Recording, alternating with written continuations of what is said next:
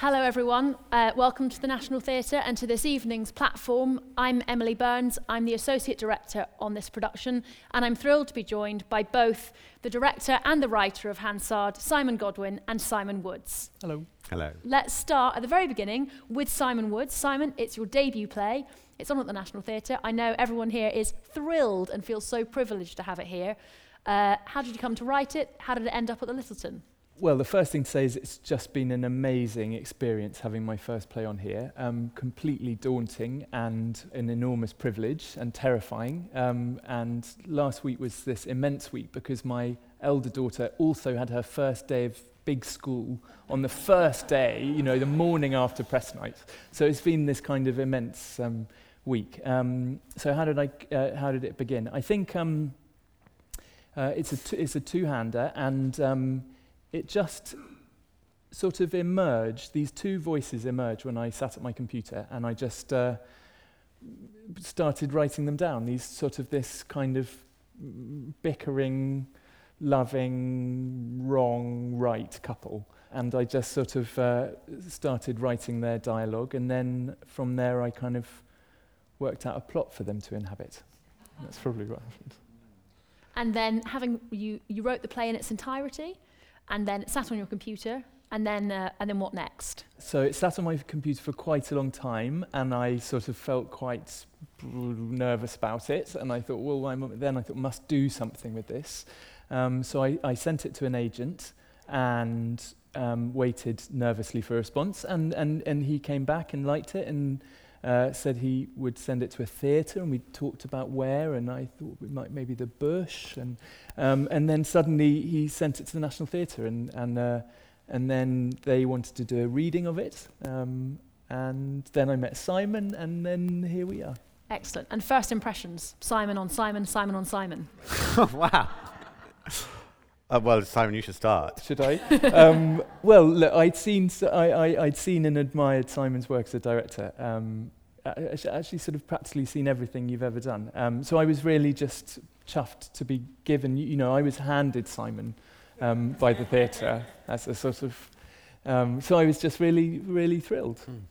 And I felt the same. I mean, I think that we'd met before a few years ago, briefly, and I felt this was a world that I recognised, and in Simon I felt there was a guide into that world that I felt I could really trust. I didn't feel it was an exercise. I felt it was an inhabitation of a certain kind of person and a certain glimpse into our England, a certain part of our culture was being very expertly exposed. And that comes through Simon's experience as well as your imagination. And that was clear from the beginning. And so the play was given to you, or a group of you read it and someone said, I'd like to have it, or the studio contacted you? Well, I think the first thing was that it was good that there's a kind of rapid response element to the National, even though it's a huge organisation. I think I was very proud of the theatre that they were able to receive a play that was unsolicited. It arrived through Simon's agent. It was read very quickly and recognised that there was something very promising to it. But of course, the thing about plays is that it's one thing reading them alone in your study or in your house. It's quite another to hear it actually spoken by actors. So very often the theatre's policy is if a play feels promising, it's to do a reading in order to test that idea out further. So yes, the studio got in touch with me and said, a play has come in that we're interested in, we want to organise a reading, would you like to direct the reading?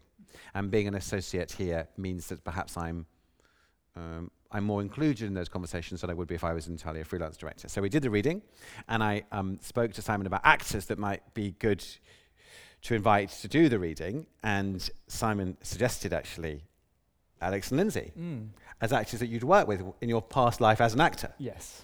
So we rang Alex and Lindsay and sent them the script, and they both responded very quickly and said, yes, great, we'd love to come in and read it. And we read the play out loud, and I remember Rufus saying to me afterwards, well, the first thing to say, I mean, it's quite hard to evaluate because those two could make the telephone directory interesting. I mean, they're so good. So I said, yes, well, that's right, Rufus. And then he and I talked more, and we thought, well, look, it would be brilliant to produce the play. And pretty swiftly afterwards, Alex and Lindsay both said, well, if you're going to do it, we'd like to do it too. And it meant that a process that can often take months, if not years, to persuade actors to do a play because of the extraordinary competing demands on their time was brilliantly truncated and meant that the whole process was very, very quick, and that was very satisfying. And Simon, having suggested Alex and Lindsay, what was the experience of hearing it read by them that first time? How did that colour the development from that point onwards? Do you have any strong memories from that first reading? Well, I'd basically written it for them, so I was, I had everything crossed that they wanted. So yeah, I mean, I'd had their voices in my head when I was working on it, and I know them from having worked with them, but also from having seen their stage work for years. So I sort of knew what they both kind of brought to things, and so they have these specific qualities, don't they? Alex has this kind of appealing, genial, warm, kind of wondrous quality. He walks onto the stage and you just warm to him instantly. And so the fun thing there was to think, often in the theatre, the kind of Tory MP is a kind of baddie figure, and so the interest for me was to try to say, can you take somebody who is so warm and appealing and give him the position that is often held by somebody who's less appealing in a play?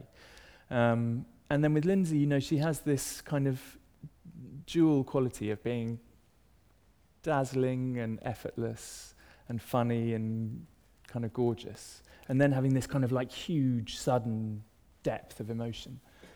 So for me, I'd sort of written the play thinking of the two of them. And then, there we were sitting in the funny room in the National Theatre studio, and they were reading it, and it just kind of came to life. Took off. Yeah. And so could you sketch out for us from programming, the moment that we say, yes, we're going to put this on, and it's going to go on this day here, and the point that you then get to starting rehearsals? What's the process throughout that? Well, I suppose one of the big questions, once the play is decided that the National Theatre will produce it, is the question of the stage that it should be on. Because, as many of you will, of course, we all know, there's the Dorfman, the little one, there's here, and then there's the Olivier, the biggest of them all. And the National Theatre has a great wish to produce more new work on its larger stages. Because I feel, and I think everyone here feels, that the best way to develop a voice for a big stage is by having your work produced on a big stage. And there are so few stages in this country that are willing to take a risk on new writing that we felt excited about moving it into this theatre. And also because the play deals with big political questions about our country as through the prism of a relationship, it's also a sort of state of the nation play. So in its scale, yes, it's a two-hander, but the themes are of sufficient magnitude that it felt exciting to put it on in here. So my agent at this point said, what you must not let them do is put it on in the Littleton. He's like, you have to make them put it on in the Dorfman. So that was anyway. No, good. And then I guess from the other point of view, there have been a series of plays in the Dorfman recently that have been very difficult to actually get tickets to see. And particularly if you have actors like Alex and Lindsay, lots and lots of people want to see the play and lots of people want to see them. And so it felt like a generous opportunity to celebrate the play, but also improve the access to the work by putting it in an auditorium that seats nearly 1,000 people. And it's been wonderful that every night has, I think, pretty much been full.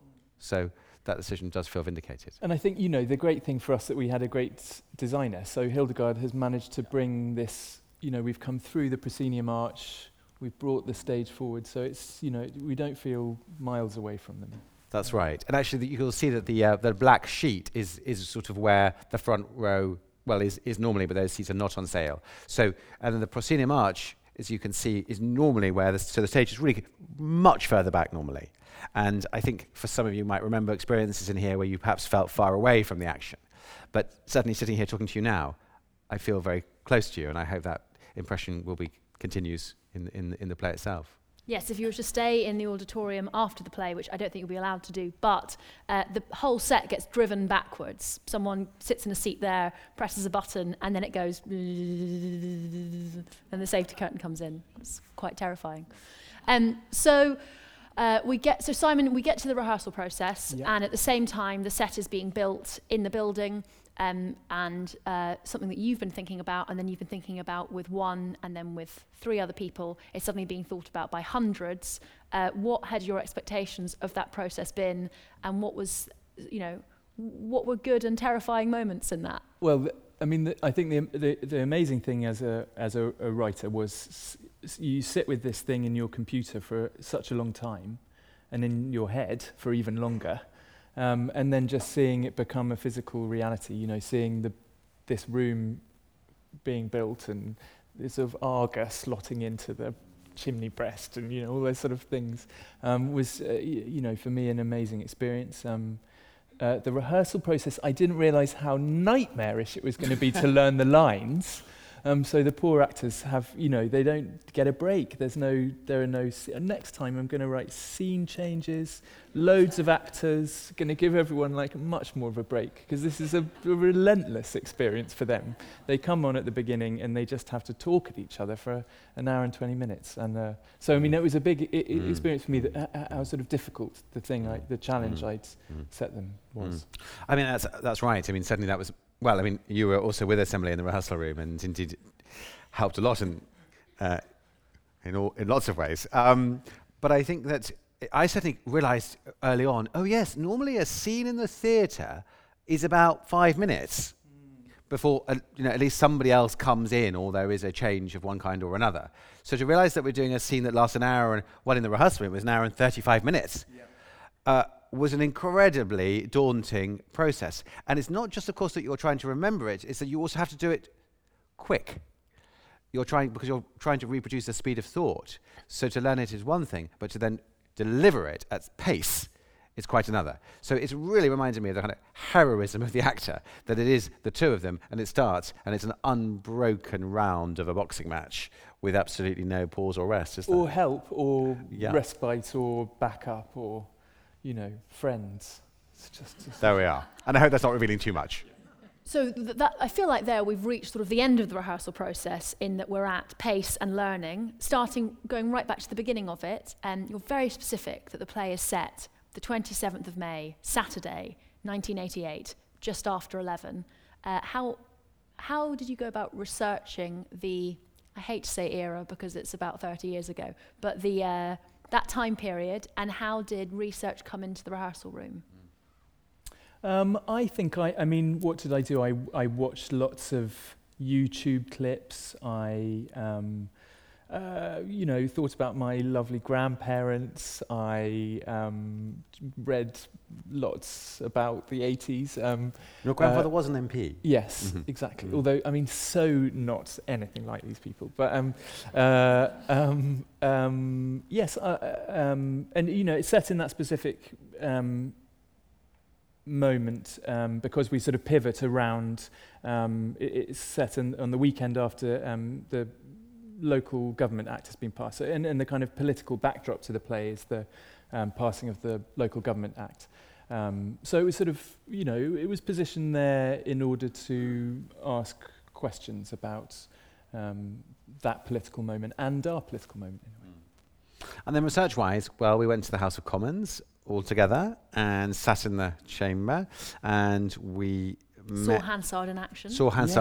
And saw John Redwood sitting with his feet up, on the bench in front, just to pour, we all saw Jacob Rees-Mogg this last week. It was the sort of, seeing that was actually amazing, the kind of, and Hansard being the means by which the information is recorded, the debates, and there were 3 of them, I think, weren't there, just taking Yes, details. We were talked through this.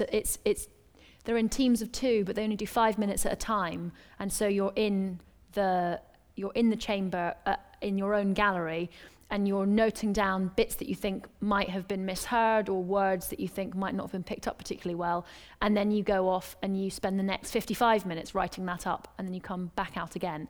And so actually there's a whole team of people in a room and a bank of computers, and it's all we spent a lot of time in rehearsals looking for things on it, and it is sort of impressive and terrifying at the same time to see how much has been recorded and the intricacies of it, and also the things that are omitted. I noticed that from the recent Jacob Rees-Mogg lying down and that being spoken aloud so that it would go into Hansard. But we were looking at the protests against Section 28, which included the abseiling into the House of Lords. And when you go through Hansard for the House of Lords there's just a line saying, debate interrupted. And then it begins again. So the sort of what do you want to remember and what do you not? Which, of course, is a big question in the play itself, in one way or another. And so, yeah, there was speakers came, and we tried to do our best with the research of the period and how they spoke and how they moved and the values and beliefs that these characters are embodying. And we've been rehearsing and then previewing, and we continue to do the play in definitely an incredibly politically volatile time.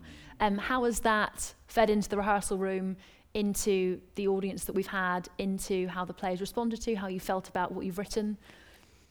When you wrote it, did you expect that we'd be in this situation? No, the character is an old Etonian Tory politician, and when I was writing it, Theresa May was Prime Minister, and that was a sort of incidental, but it didn't feel so apposite.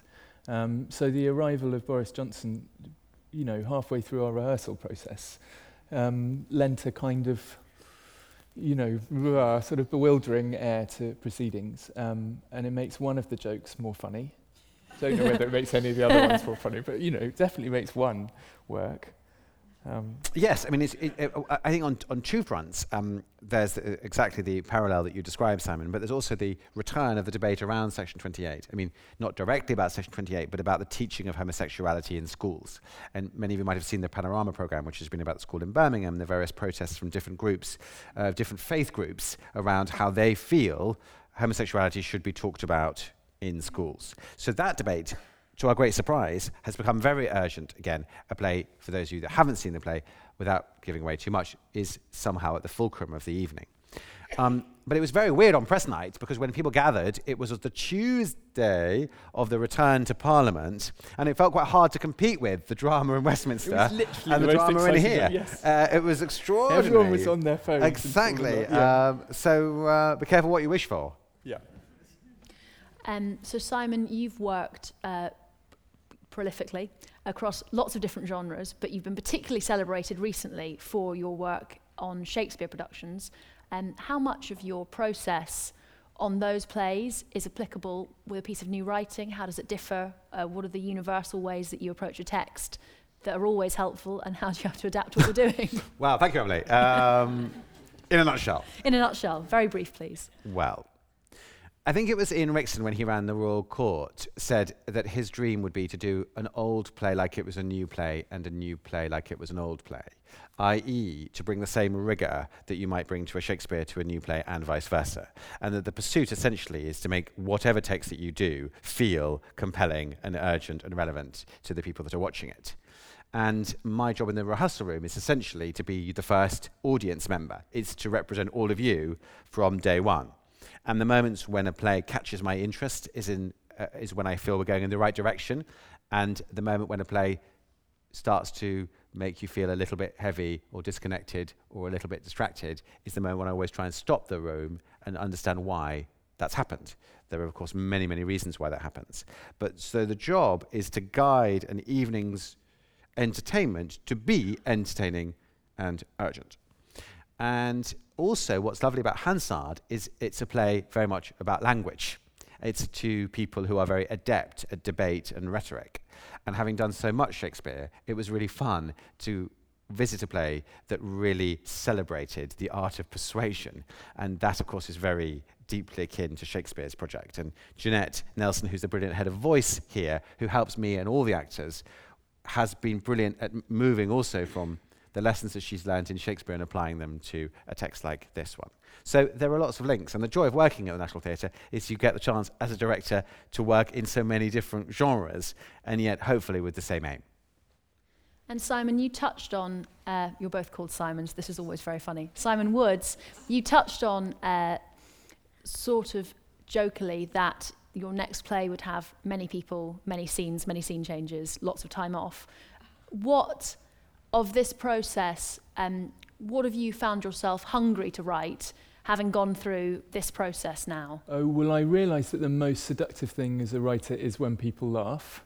It's so interesting. You write it on your own. You don't have a clue if it's going to be funny or not. You sit in the rehearsal room watching it over and over again for weeks. No one by laughs. which time you're convinced it's not funny. Yeah. Like nobody's going to laugh ever. And so the excitement of having an audience laugh is, I can see that's quite addictive. So I will be trying to make the next one funny. I think, what have I learned? I've learned that what people really want is a strong emotion. That's what people really respond to, is a big, they want to have a nice time and then have a big emotional experience. And I suppose if I can try and achieve that, if I've achieved that here, great. And if I can achieve that better next time, all the better. And Simon, you are imminently moving to America. I am. To head up the Shakespeare Theatre Company in Washington as of this Saturday. This Saturday, correct. What from the Hansard rehearsal room will you take to America with you? Oh my goodness. Well, first of all, I'm going to stay an associate director of the National Theatre. So I'm excited that it's not goodbye to this theatre, but it is embracing a Shakespeare-led theatre in Washington. And I am very aware that theatre is tribal. And what's been extraordinary about doing this play to all of you in this theatre every night is that the way the codes operating in the play, the references, the intimations, the nuances are remarkably alive. And it would be very different, of course, producing Hansard in Washington. That's not to say they wouldn't enjoy it, but their reading of it or what they would pick up on or respond to, I think, would be very different. And so partly for me, the fascination of going to another country is discovering what is unique to that tribe, but also, in the end, what is universal? What actually can all tribes agree on as being moving, fascinating, surprising, and necessary? So ask me in a year, I'll probably be able to give you a better answer. But the quest, in the end, is for the shared rather than the particular. As the residing advocate for the company, I know that they are itching to get out and warm up on the stage. So we'll have to end there. Thank you so much, everybody. Thank you very much, Simon and Simon. Thank you, Nicola.